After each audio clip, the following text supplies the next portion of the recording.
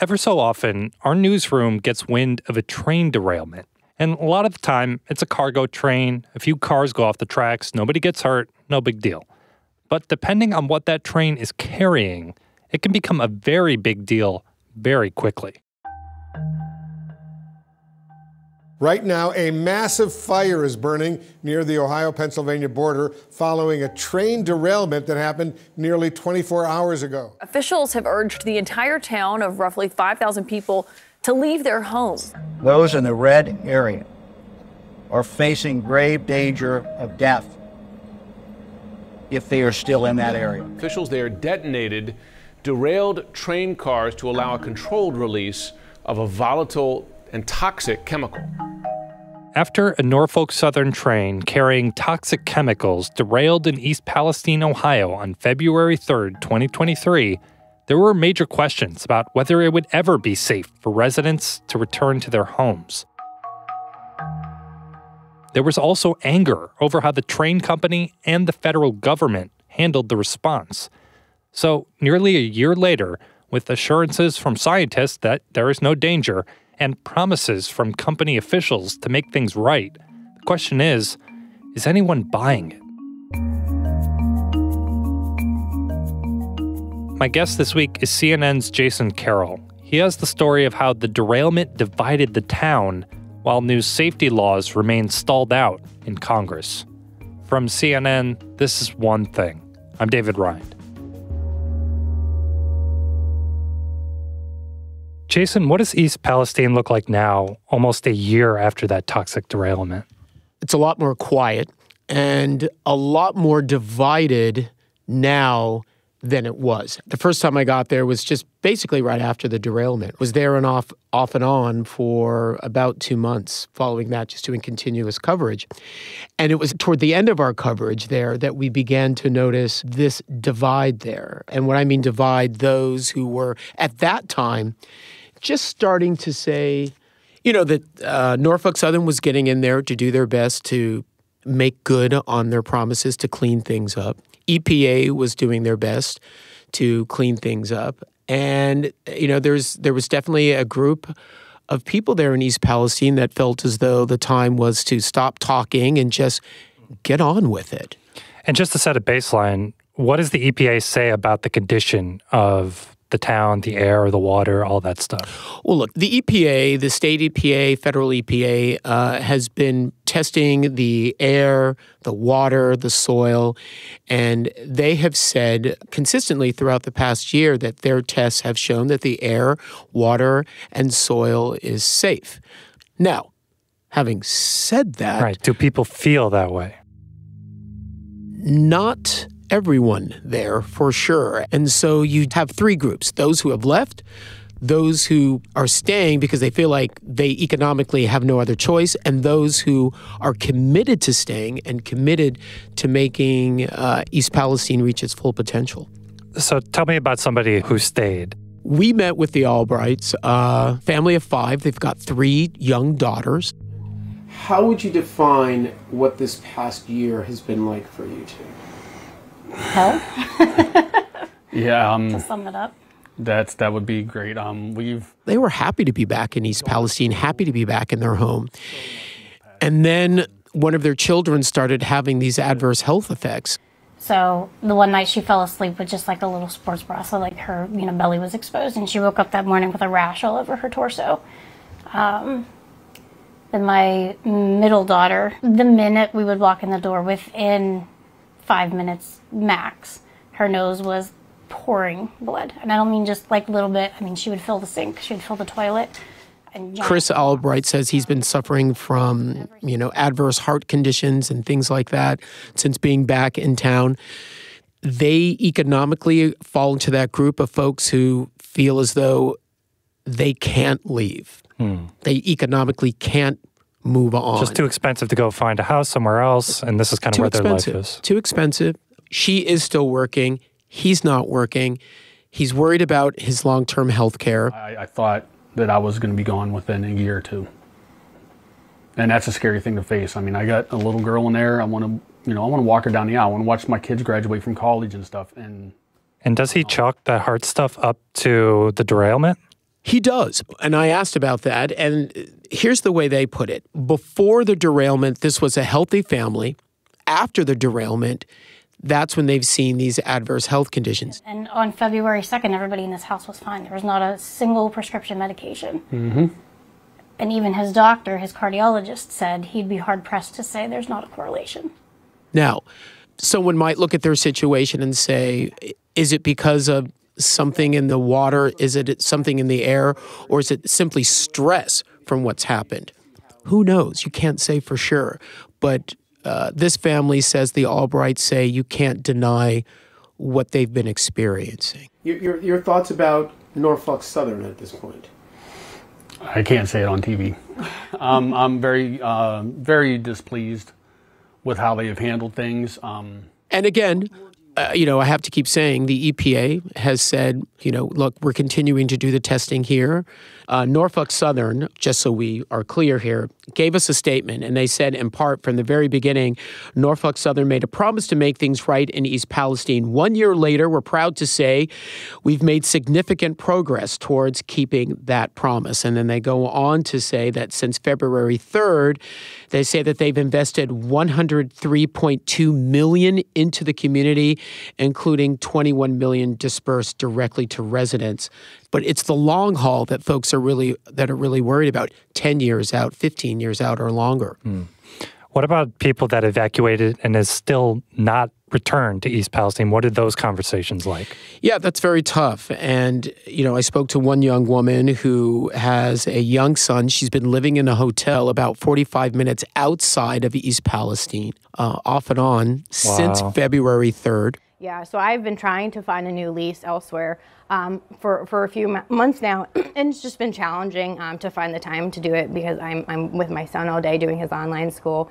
And you go to this hotel room where you've got a mother and her young son living in this hotel room. You can imagine what that's like, trying to cook a meal in a situation like that is unsettling. What do you want to do going forward? I want to move away. I'm not comfortable with the area, nor the area that was shown by the EPA 5 months after the fact to be heavily contaminated. That's also not been addressed. I still don't really feel well when I go down there. It's not as intense, but usually when I smell it, I still get very nauseous, and I get dizzy and disoriented, and a lot of the teeth pain. And I asked her, I said, if there was an opportunity for you to go back to East Palestine, would you want to do that? And she said, no, no. The fear of the unknown is just too great. It's the fear of the unknown. And I think for some folks, it's not wanting to go back to a place where they feel as though there's no future for them. Oh, let's take a look. Let's take a look. I think of Edwin Wong. He owns a manufacturing plant literally right next to where the derailment took place. I mean, you open the back door to his plant. So in between the truck and our building, there is a big pit. You look outside, and just several feet away is where this derailment happened. And in fact, there's still cleanup taking place on the site of his plant. Nobody wants to work here. No one wants to work. No, because we got 7 people sick, by working here after the derailment. They all come back with doctor's notice, it's they have been affected by the chemicals. So this business here is ruined. It's killed. It's killed forever. And also, we lost the trust of our customer as well. Not only has his plant shut down and he can't get workers to get in there, he can't even sell material out of his plant because as soon as people find out it comes from East Palestine, they don't want anything. They're like, hey, isn't that where that toxic train derailed? Exactly. So every time they hear about product coming from East Palestine, you get the second question, well, is it safe? It's a beautiful dream, by running 2 plants in the same town to service our customers better. And only one night, this dream became a nightmare.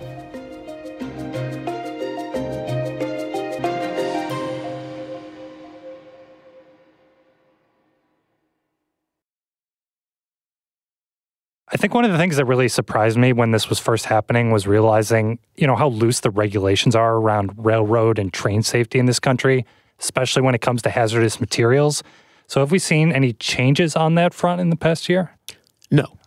The short answer is no. I mean, but what has come about is the Rail Safety Act. Let's talk about this now with the Secretary of Transportation, Pete Buttigieg. Mr. Secretary, so the problem is, even though it seemed to have so much momentum, and we've seen this before in so many other situations, so much momentum initially coming off of the heels of that disaster, it's been stalled. Well, I can't speak for Speaker Johnson, but I am concerned about the influence that the railroad industry lobby has here. Look, we pushed hard for this, and the railroad that industry lobby is the type of legislation I think that would have made the rail industry safer in some ways. It definitely would have put tougher regulations on how rail cars are transporting hazardous materials. isn't it true that the punishment for an airline for being like a half hour late or an hour late is worse than the punishment that can be given to a railway for a crash that has a fatality? It can be. Even in an extreme situation with an egregious violation, the most that my department is able to penalize a railroad company is in the neighborhood of $200,000. I think we all know. When you hear from the Transportation Secretary, Pete Buttigieg, I mean, he made it clear that he feels as though, their hands are in some ways tied in terms of what they can do to go after and punish some of these rail corporations. And I think there's a lot of frustration on the part of people in East Palestine, because it took Pete Buttigieg, in their eyes, too long to get down there and get on the ground initially after this had happened. I've just kind of been losing hope in any kind of authority figure at this point, just because we've been completely abandoned. So that's first. Second, they feel as though President Biden could and should be doing more. He still hasn't been down there. Still hasn't. That's correct. Still has not been down there. I mean, that makes us feel left behind, not important. We had a very toxic train derailment here that dumped, so much, so many chemicals into our system and nothing, no response. I mean, when we talk about the divide in East Palestine, there's definitely folks there in East Palestine who say that these people who are talking about these illnesses and talking about not feeling well and looking for a way to economically sort of move on are folks that are just complainers. People have been told to clean their house, suck it up, and move on with their lives. Because they weren't affected, they're not having health concerns, so nobody else should be either. You'll talk to folks in East Palestine who say, look, I've never been sick. I've never had a problem. These are people who are just trying to game the system. These are people who are just Debbie Downers. Not everybody's body responds to everything in the same way. And so you've got a neighbor who says, I can understand that perhaps you're feeling fine, but how can you tell me when I'm looking at my daughter who's never had a nosebleed that all of a sudden after this happened, it's nosebleed after nosebleed after nosebleed, nausea, whatever the case may be. How do you then tell me that what my family is experiencing is not valid? I know how I feel. I know what's happened to me. I know what's happened with my family. If they don't want to believe it. I can show medical records, all my results of everything. So I don't, it doesn't bother me if you don't believe me. I know what it is. I know. And it's so different than a natural disaster when, if you see a tornado rip through a town, you see all the houses torn apart. But something like this, you just don't physically see it. You don't. But every single time you hear that train, you really get a sense of just how present those trains are, how close they are. It's not something that you can escape. Every time I saw the train like this running behind my building, I feel scared now. So I can understand why you've got some folks there who feel as though, the rail industry has done what they can. You want to go. But for those of us who want to stay, who are happy here staying, you should be doing more to support the community and let us live our lives. 1 year in, I was just telling someone this earlier, either you can have like a victim mentality or have like a victor mentality. You can't choose the cards that you're dealt. I wish that February 3rd and the train derailment didn't happen, but it did. So I just choose to be optimistic and to move forward. It's Really interesting look. Jason, thank you. Thank you. Really appreciate it.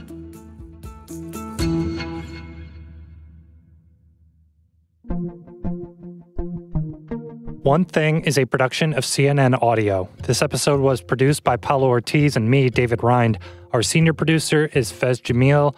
Our supervising producer is Greg Peppers. Matt Dempsey is our production manager. Dan Dzula is our technical director. And Steve Lichtai is the executive producer of CNN Audio. We get support from Haley Thomas, Alex Manisseri, Robert Mathers, John DiNora, Lenny Steinhardt, Jameis Andres, Nicole Pesseru, and Lisa Namaro. Special thanks to Katie Hinman and Wendy Brundage. We'll be back on Sunday with another episode. I'll talk to you then.